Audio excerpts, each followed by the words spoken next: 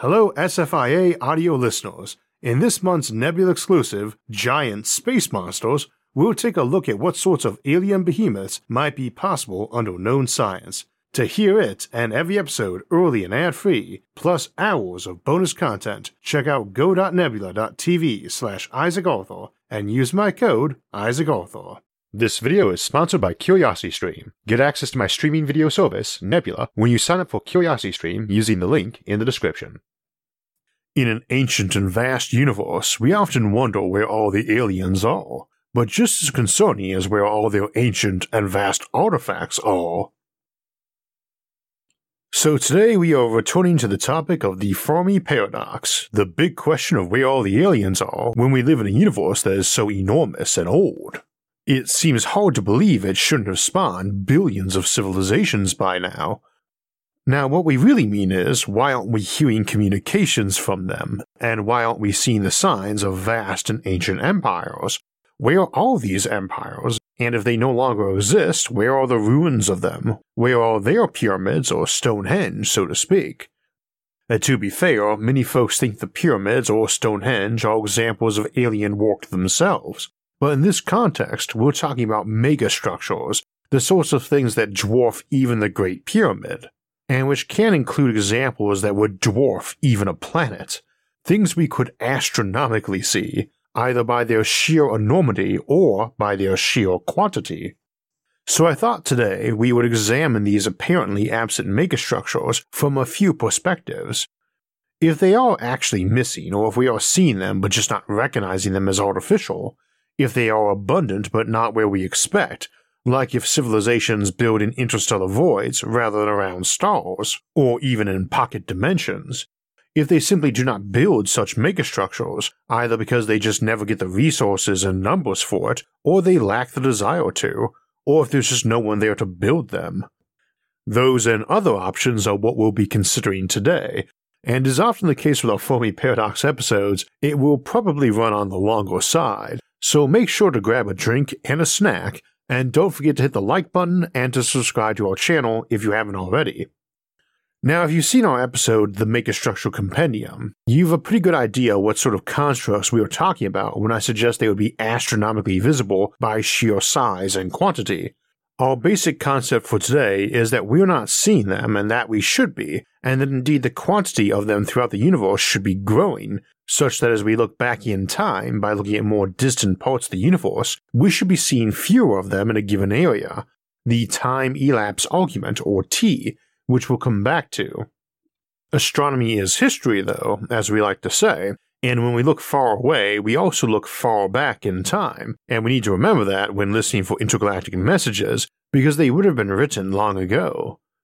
To summarize the core concept for today though, it is assumed that the longer a civilization exists, the bigger it is going to grow until it has comfortably maxed out local resources.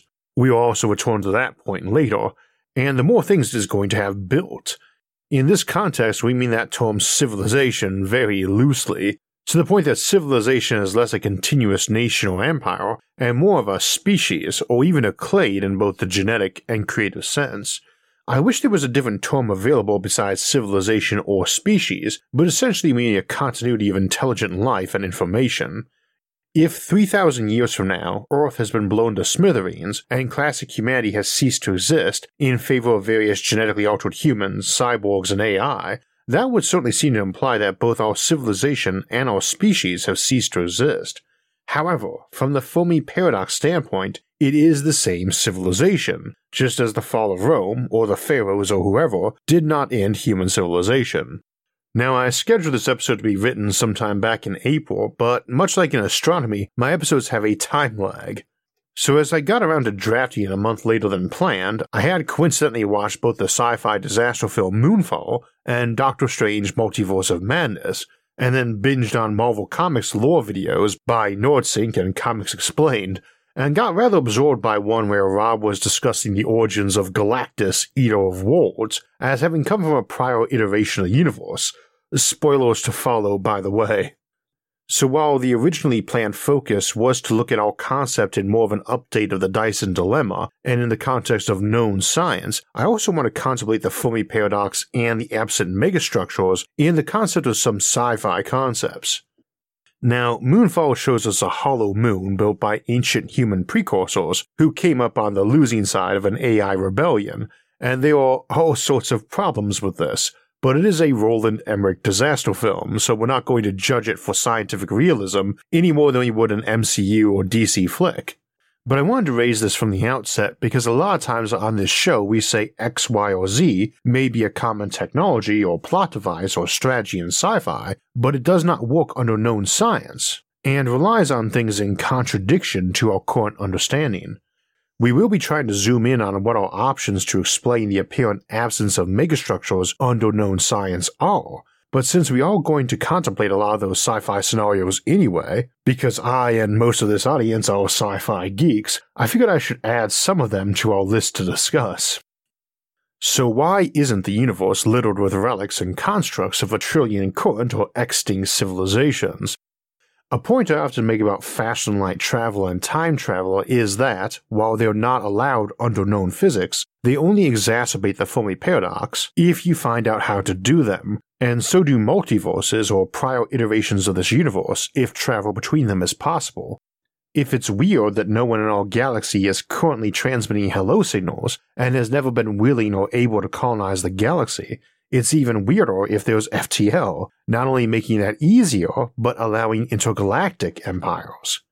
Same for time travel. You are not just dealing with if we might be one of the earliest intelligent species to arise, but also all the future civilizations that might arise and invent time travel, and decide to visit our period or earlier, or even to colonize or conquer them, like Kang the Conqueror, who I'm guessing is the next big MCU villain.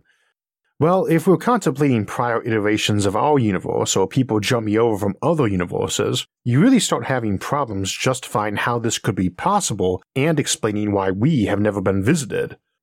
Now, we have to put a caveat on that in terms of megastructures and ever-expanding civilizations, because once you throw in alternate universes and so on, you start having to consider if civilizations migrate out of their birth universe to areas where life would be less likely to arise on its own, but where the setup and rules of physics are more beneficial to high-tech civilizations.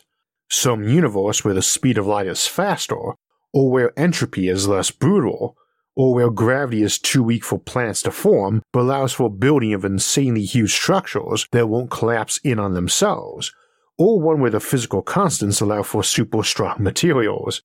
Indeed, they might have places they mine for resources or energy that are awful for life to emerge in or dwell in, and so they migrate to the optimal place for them to exist, then pull resources from those other vastly more abundant sources. You could have megastructures in parallel or higher universes that had broom closets bigger than our whole galaxy, or which even stretched into multiple universes and dimensions themselves. Imagine a computer mind that spanned not just one star, like a Matryoshka brain, or even a whole galaxy, but spread itself through several realities. And a lot of your eternal growth problems don't actually apply in certain multiverse setups. See our episode on parallel universes and alternate realities, as well as our episode Infinite Improbability Issues for more details. Now, what is this eternal growth problem? Well, it's basically the Malthusian notion that if you've got finite resources and something capable of exponential growth, it's eventually going to grow to hit that cap. This, honestly, is a really simplistic notion from the late 18th century that just wasn't able to really look at everything involved. But it spooked a lot of folks into thinking humanity and its growing numbers would one day hit some maximum population, ignoring that it had routinely done that for many centuries before, and that we would descend into some chaos and the fall of civilization. This is called a Malthusian catastrophe, and people often feared it was right around the corner, especially when I was a kid in the 1980s, and everyone seemed to think we were in a race between the population bomb and nuclear bomb, with either of them ending and what's left of us running around as mutant cannibals in the wasteland of a barren planet. I seem to be in a minority for thinking we'd survive the year 2000, but I am a noted optimist. As a result, it often makes discussing future mega-civilizations numbering in the quadrillions or quintillions kind of difficult at times, because a lot of folks really do have a visceral reaction to the simple concept of us growing to such numbers, rather than the more core idea that we should not despoil all in our wake while growing recklessly quickly and brutally cannibalizing each other. They're not separating the two concepts. The reality is that we don't have decent predictive models of how our population on Earth is growing. I know folks often think we do, that it's going to grow to X by year Y or stop at population Z or contract to some hypothetical lower value. We do not know because Earth is composed of hundreds of different cultures, each with different views on ideal family values and sizes, that shift with time and only loosely describe an individual's choices. This is why population estimates tend to be less accurate than weather forecasts. Technology shifts, laws shift, incentives shift, and that's just with modern humans of the here and now. It doesn't speak to aliens, let alone multiversal critters. So I personally take the stance that in the long term, while resources are available, folks will tend to seek to utilize them or to obtain and store them, as biology seems to encourage, as also does logic. One of the more common things to do with those resources would seem to be to build either huge numbers of megastructures or fewer, larger megastructures, whether that's for giant space habitats or giant space guns or giant space portals or giant space computers, or giant space vaults for storing resources for later, for your giant space empire. Our idea is essentially that, over very long timelines, species or factions which prefer to grow, either in population or resources, will come to outnumber or outfluence those who do not, as long as the situation permits that. And it doesn't just mean when they run out of resources. As things get more developed, folks might notice that crowding wasn't here yet, pies were not getting cut into smaller and smaller pieces yet, but that this seemed on the approaching horizon, and the balance might shift, same as a civilization in contraction either gets replaced or sees this happening and some of its elements press for growth.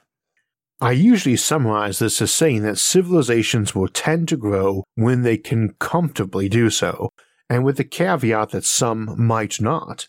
But when we're talking about civilizations growing over a whole galaxy, the rare one that doesn't simply disappears. Alternatively, if galactic growth is something that only a rare minority actually did, 1 in 100 civilizations or so, then they would sprawl all over the galaxy in its billions of systems, while those others, once relatively numerous, were tiny dots on the galactic stage on their 100 or so homeworlds. I occasionally like to point out that math does not dictate reality. Apparently cyclic behavior in people or civilizations is driven by actual cause and effect, not the equation that seems decent at predicting it. Things prone to exponential growth, in practice, do not tend to do this because they are following an equation.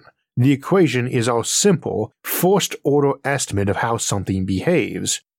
In practice, a species which is exponentially growing, like the original life form, presumably eventually approaches local maximums, and you start seeing divergence too, and some adapt to better live off unused resources in the environment, and some adapt to live off them, cannibals turned predator-prey cousins. And that's still way oversimplified, I just pick it because it sounds sinister. In practice, you can get an ecosystem of competing interests, symbiotic relationships, parasitic ones, and even more when we include brains in the mix. If one group gets too powerful, others might rally against them. If a coalition makes enough progress towards its goal, its own internal factions might feel more free to fight factional disputes, weakening them as a group or causing a divide. This is common in two-party power structures composed of many smaller factions. I do not view these as inevitable or cyclic things, incidentally. I just view them as dampening forces on exponential growth. But they don't really apply to why folks would choose not to expand out to the stars, or seek to take all the random and dangerous rocks floating around their solar system and put them to use before they hit their planet, hit their sun and become hard to get at, or just get perturbed and launched into interstellar space. There's no implied unity here any more than now, or in various expansion periods on Earth. There might be unity, it might be helpful, but it is not needed. And indeed, competition is often beneficial too. Now, I do tend to think civilizations tilt toward the rational and peaceful more as they get more technological. I don't take that as a given, just that technology tends to require an appreciation of logic and patience, and being restrained in conflict when there's so much wealth and resources that qualify as fragile rather than easily seized. I don't think this represents an inclination of all advanced civilizations to run on hugs and goodwill, just to be a bit more predisposed to reasoned responses. Note that reasoned isn't always kind or nice either. Let me add the caveat here that I mean actual reason and logic, not sci-fi or Hollywood logic, like your typical cliché AI or Vulcan. Humans being irrational is a truism. We are the most rational life form on this planet. Most of the stuff we call irrational is actually really rational, just not updated. Nature encourages us to be cautious and mostly hostile towards anyone that's different to us or acting atypically. That is rational behavior, and is the reason why we were programmed to act that way. They are very good and logical reasons, not just ethical ones, why a more considered approach is beneficial to humanity. But that doesn't make those old knee-jerk reactions irrational, just often suboptimal. But it's a sad reality that, while science fiction often bemoans that aliens might judge us for our bigoted ways, realistically, they are likely to shrug with indifference to that realization because it's something they had to tackle too, and we probably do not want to assume they came out the same place we are now, or will be in a century. The good news, though, is that if aliens are around that are more advanced than us, then they have thus far opted not to wipe us out, which to me would imply that all of our high-minded ideals about individual values and dignity and respect are not just stuff we made up one day, that they feel we as individuals and our cultures have some sort of merit. This, incidentally, is one of the better reasons why megastructures might be absent. They actually are not, we just happen to be crammed inside one. You may think of this as Earth with an artificial fake sky crystal sphere around it, or the whole solar system, or even the whole galaxy, or an artificial pocket universe they made for us as a zoo, nature preserve, or quarantine zone. Indeed, we might live in a virtual universe they made for us after they killed us, and scanned our dying brains into digital uploads in a simulated universe. Or you might have done this to yourself, incidentally. It is very normal for us to wonder if this is all a dream, or if we were calling past lives or so on, and while that can obviously lead to some unhealthy solipsism, that doesn't necessarily make it untrue. I am not some voice in your head right now, trying to clue you into your reality being fake, but you have no reason to believe that based on the universe around you. Nothing here, nothing anyone else can say, can ever meaningfully prove or disprove if this is all real or if any of this matters. Which is another possible reason we don't see these megastructures. They might not get built because hyper-intelligent creatures believe there is no purpose in this universe, and they opt to gamble on another one. You might be some million-year-old superhuman or super-alien with a relative IQ of 200,000, but still be stuck on the feeling that entropy is going to get you eventually in this universe, and that there's nothing new for you, just endless perturbations. Like reading the same basic plot of a book. All the characters have different names and places, but it's version 2 million of the young naive farm boy who finds a magic sword and turns out to be a prince. It's not a bad story, but it's just kind of blah after a few 100,000 reads. You might just opt to shut down or commit suicide, but it's also possible that your civilization has options for leaps of faith. Heck, it might even lie and make some just to give folks an apparent choice. Maybe you've invented a way to travel to new universes, you think, but it is believed to be a one-way trip, and the math all works out, but nobody has ever found a way to return and say, yep, portal works, new young universe on the other side. So eventually everyone has to make that leap, or you think this universe might be real, but you just can't be sure and it's lost its flavor, so you are gambling that, if it is a simulation, your death is going to either awaken you into a new world, or reincarnate you into another sim, or simply just not work. That something will keep you from actually doing it. Coincidences and distractions. We have the option for patience on this. The Reaper is going to swing by eventually. And in theory, so do they, but while any finite number is minuscule compared to infinity and immortality, there's probably a big difference between us and some biologically immortal post-human, or post-alien, contemplating millions, billions, or even quintillions of years as it waits on the heat death of the universe.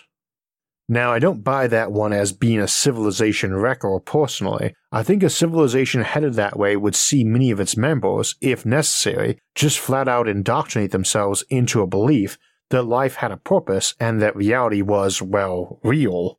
You see folks around you jumping off metaphorical or literal cliffs, so you brainwash yourself never to doubt free will and reality, then erase your memory of doing it.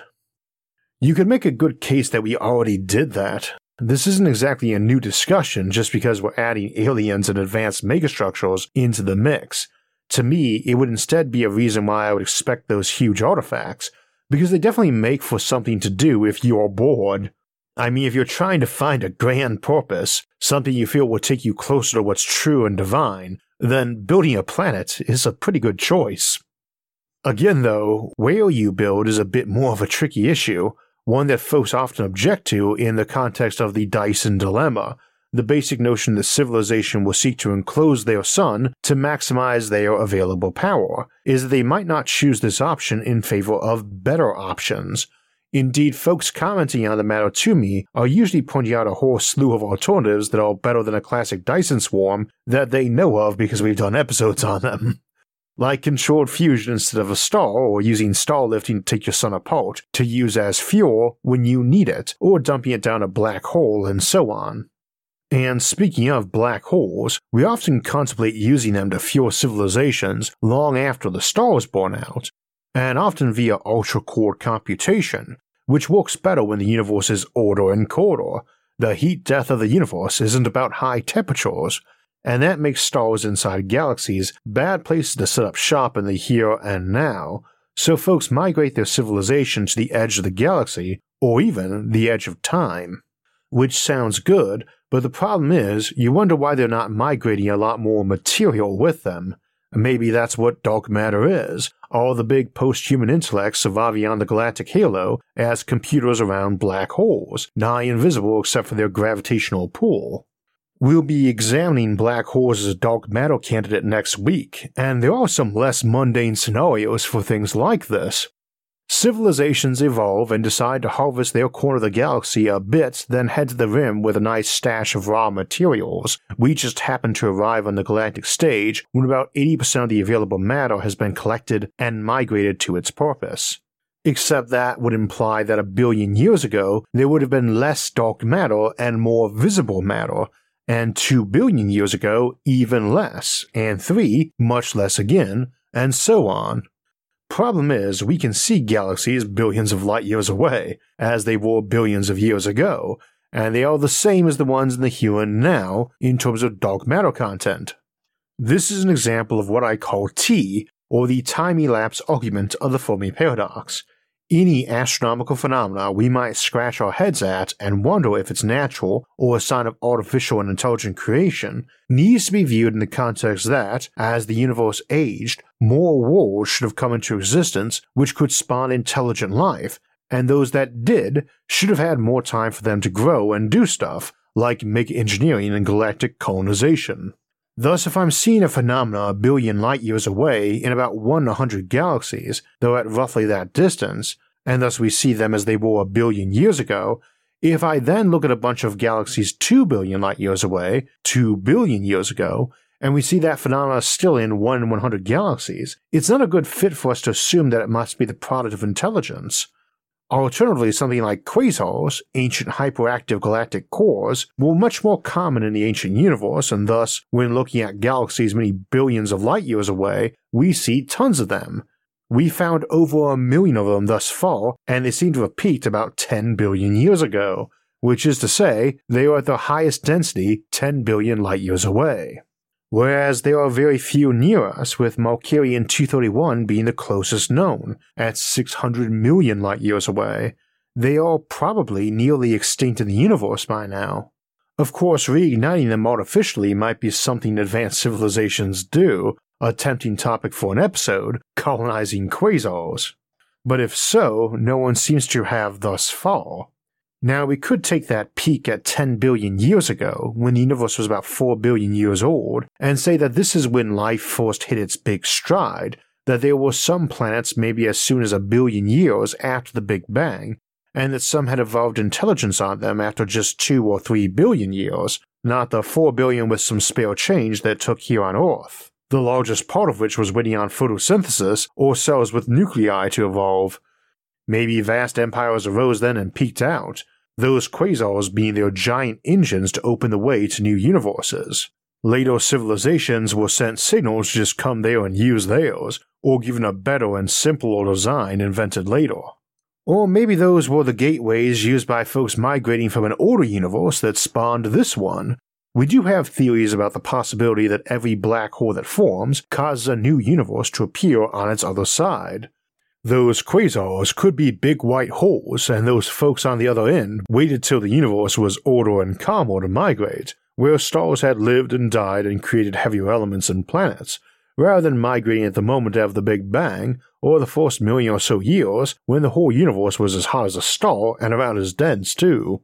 Incidentally, the answer to that is almost certainly no, but when I was a kid we had no idea what quasars were, and them as white holes was a pretty popular notion.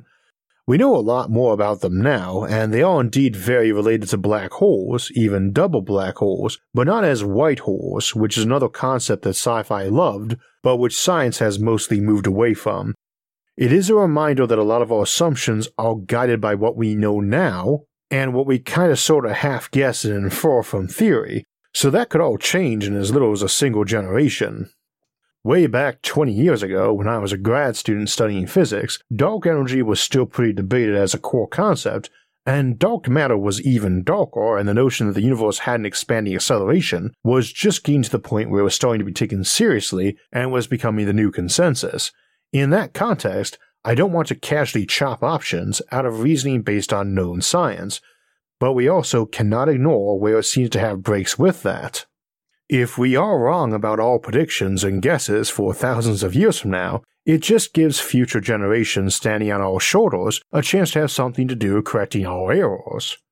This isn't all physics and astronomy either. We also base a lot of our growth notions on the idea that it is biologically hardwired into anything which clawed its way up Darwin's ladder, but a couple notes on that. First, it is overly simplistic to act like we have a desire to survive, survival of self or species, or procreation, that these are actually hardwired into us or anything else. We have a habit of acting like those are carved in as single-sentence directives or rules we follow. They are not carved into any stone tablets. They are collective evolutionary kludge and patches, thousands of unrelated traits that evolved in us, and not all of which we share with all of our cousins, which collectively favored mechanisms that made us more likely to not die or want to die and to reproduce, especially favoring traits that made us more likely to successfully reproduce before dying. We routinely ignore those built-in tendencies, and since many are no longer terribly reasonable inside our technological civilization, we might curb or remove them or just modify them to the updated environment rather than patiently waiting millions of years for evolution to do it. This is what I mean about our old instincts being rational but often suboptimal. I do tend to roll my eyes when sci-fi stories present us some ancient, ultra-advanced civilization that has evolved beyond ambition or desire and has no comprehension of war, and thus in many stories cheerfully encourages humanity to do their dirty work for them. But, at the same time, we shouldn't assume aliens or post-biologicals or any civilization whose biology is just really adapted to an era where they had technology and ecological dominance is one where they have the same goals and desires and to the same degree as we do. Nonetheless, that all has to do with ingrown or innate tendencies, biological or cultural, causing you to act in a way which may or may not be logical based on the true situation at hand. We wouldn't really expect them to cease to be capable of logic, and logic would seem to dictate that all that mass and energy sitting around either serves no intrinsic purpose at all, and thus you can do as you please with it, or that it's sitting around waiting to be used in some fashion. Either way, you should either have things you would like to do with it, or be trying to determine what you should do with it. We live in an entropic universe and one that actively burns itself up, too. All those uncolonized dead worlds, asteroids, and comets are not eternally waiting on us all unchanged. They are degrading, decaying, colliding, crashing into stars, getting hurled into intergalactic space, and all around stars who each burn millions of tons of fuel every second, all to produce light and neutrinos, and those photons of light rarely land on a planet, and most will leave the galaxy without even brushing a mote of hydrogen gas. Not even 1 in a billion photons that the sun produces ever lands on Earth.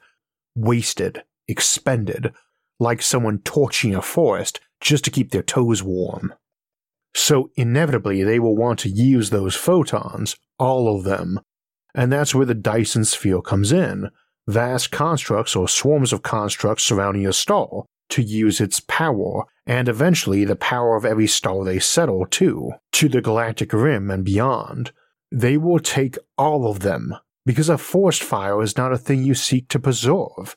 To advance civilization, stars are things you put in the basement of your civilization or disassemble for future use. Thus, the Dyson dilemma, which asks us why, in a universe so ancient and huge, with so many hypothetical ancient civilizations, we can even see any stars in the night sky to wonder about the universe. Why isn't every single one of them a big infrared blob invisible to our eyes? Why do we see any stars in the night sky at all? The default interpretation of that is that no alien civilizations exist, and thus there's no one building them. That meshes up pretty well with our apparent lack of visitations. There's decent circumstantial evidence to think maybe we have been visited. I do not personally find it compelling, but I don't think it's ridiculous to take that perspective. What I do find ridiculous is the notion that our planet is too boring and insignificant for aliens to visit. The less common life is, the more interesting any example of it would be to prospective investigators, and the more common life is, the more people who might find it worth investigating. There are folks who visit the most out-of-the-way or boring towns, and there are researchers who are interested in stuff that most of us find boring or even disgusting, like studying ant colonies, and I would only expect more of that in an advanced technological society. Therefore, I don't accept any Fermi paradox solution that is specifically predicated on us being too boring to visit. Such being the case, I tend to feel that the best Fermi paradox solution is just that all these absent megastructures and visitors represent not a lack of desire to build them or to visit us, but simply a lack of existence. No aliens near us, and this means within 1 billion or so light years. A Kardashev 3 civilization, one which has captured all of its stars and tapped them in a galaxy, should be visible to us. By its captured light, emitted as waste heat as far back in time as they existed in any place that light could yet have reached us. We'll skip the calculations, especially as they have big margins of doubt. But since there are 1 million times as many galaxies 1 billion light years away as there are 10 million light years away, we usually assume that, even though a civilization that arose 9 million years ago, 10 million light years away would still be invisible to us, then there should still be a ton more 1 billion light years away that evolved to technology, say, 1 billion and 1 million years ago. The number of galaxies contained inside a volume generally rises with the cube of distance, so our life should be rarer the further back in time you look, or the further away you look. It wouldn't seem likely that it was that much rarer, or that we just happen to coincidentally have all the other intelligent civilizations just outside our light cone, the combination of time and distance which we can see. Of course, many would say we can't see them because they're eclipsing their stars with their megastructures, but they are not. They are absorbing their light. Well, that light from a star is itself the product of gamma radiation made in the core from fusion that gas in the outer layers absorbs, heats up, and emits in different wavelengths, mostly visible light for our sun. The hotter something gets, the faster it emits energy as photons, of whichever wavelength, and it goes with the fourth power of temperature. Twice as hot, 2 to the fourth or 16 times faster. 10 times as hot, 10 to the fourth, or 10,000 times faster.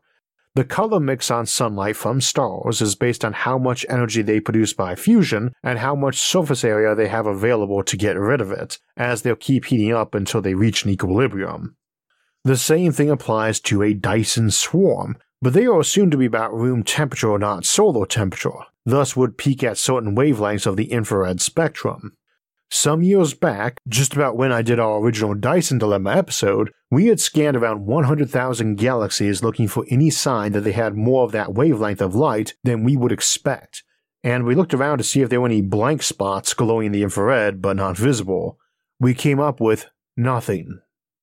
They could be storing that energy, but understand that a system not losing heat by radiation should keep raising its temperature. And remember that the sun makes up 99.86% of the mass of the solar system, meaning most of the solar system is already insanely hot.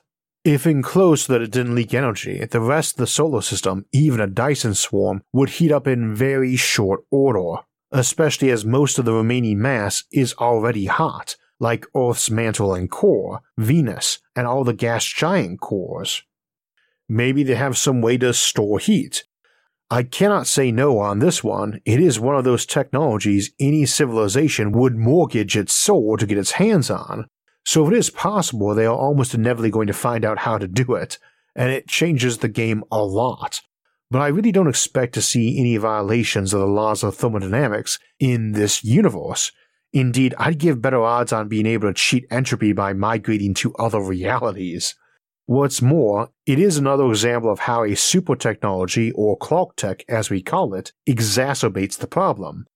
I am trying to figure out why the galaxy is not littered with massive constructs and mega civilizations, and that is not helped by someone showing up with a perpetual motion machine. A civilization with effectively infinite energy via perpetual motion machines, or by sucking out vacuum energy or phantom energy or whatever, does not need to colonize the galaxy for its resources. But it can do so very easily, so you would expect colonization to happen just because some folks wanted the elbow room. Remember, we're not contemplating truly unified civilizations sprawling over a galaxy. This is a statistical process conducted over the course of millions of years, same as various hunter-gatherer tribes radiating out from Ethiopia or wherever were not sending notes back there to check if their tribe should move again or split up or cross that land bridge. But it would seem likely that folks do try to stick together in many cases, and that raises another problem.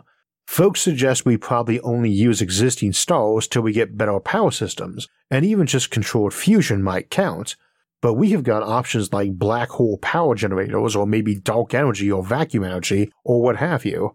Most of the mass in the galaxy is not in stars, it is floating around the void. So they ask why folks would bother Dysoning up in favor of just grabbing some fuel and building their civilization where they want. And as we examined in our Deep Space Habitats episode a few weeks back, this works just fine. But a couple problems.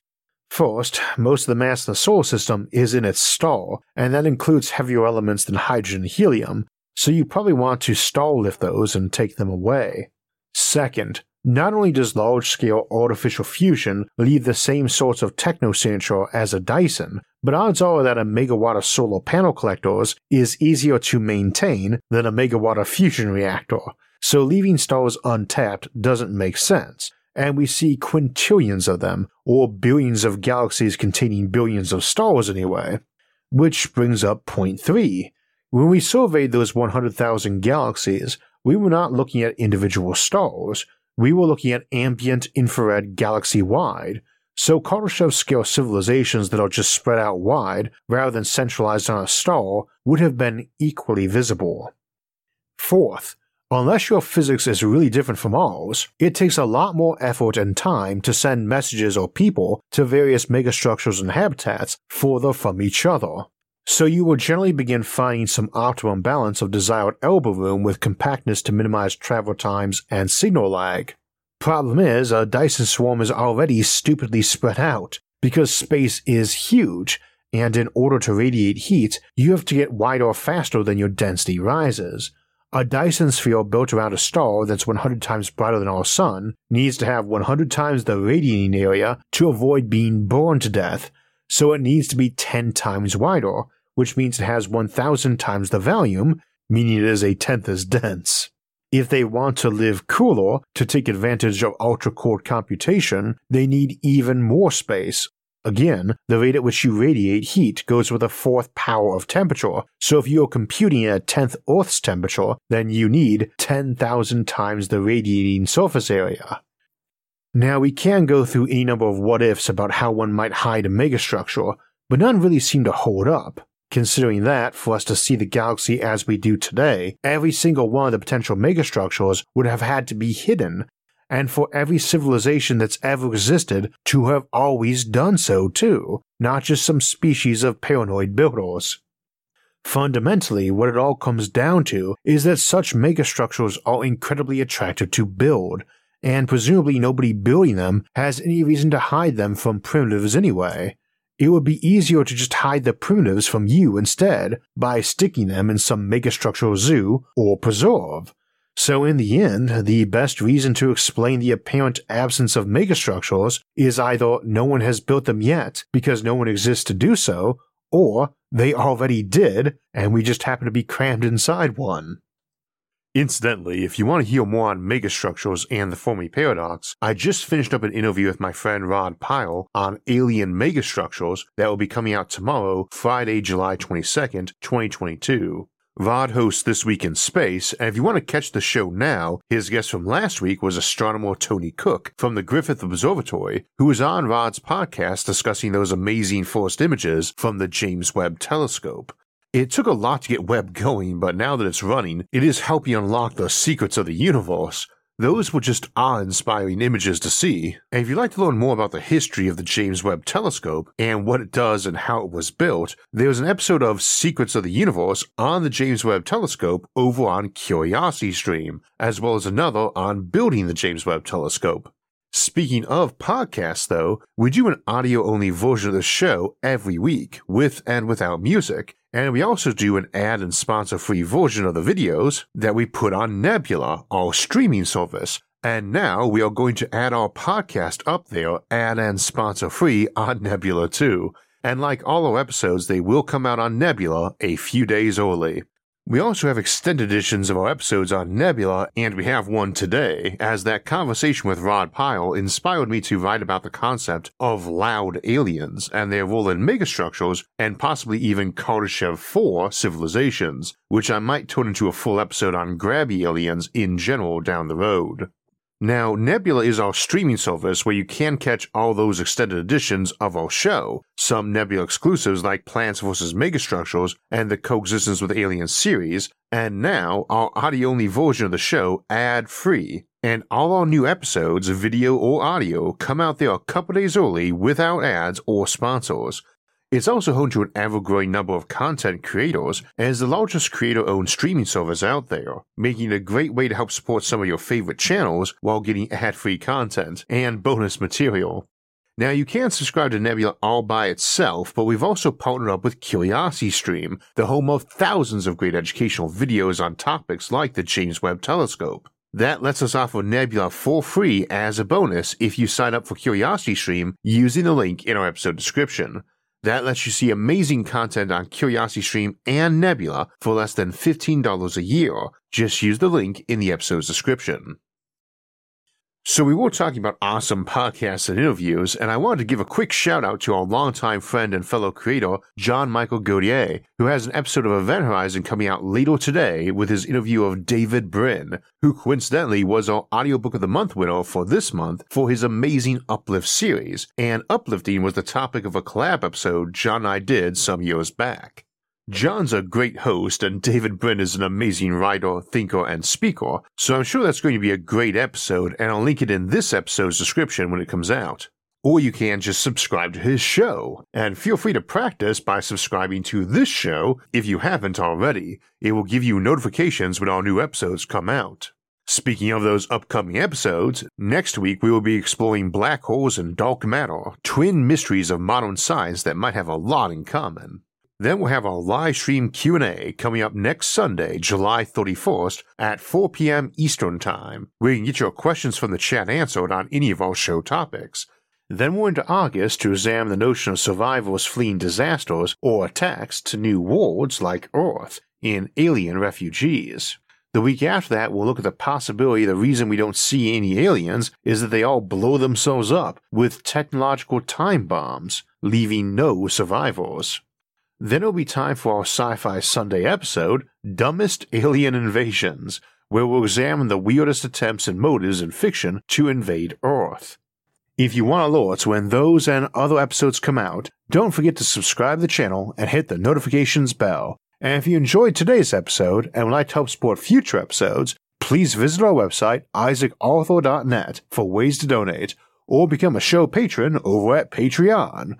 Those and other options, like our awesome social media forums for discussing futuristic concepts, can be found in the links in the description. Until next time, thanks for watching, and have a great week.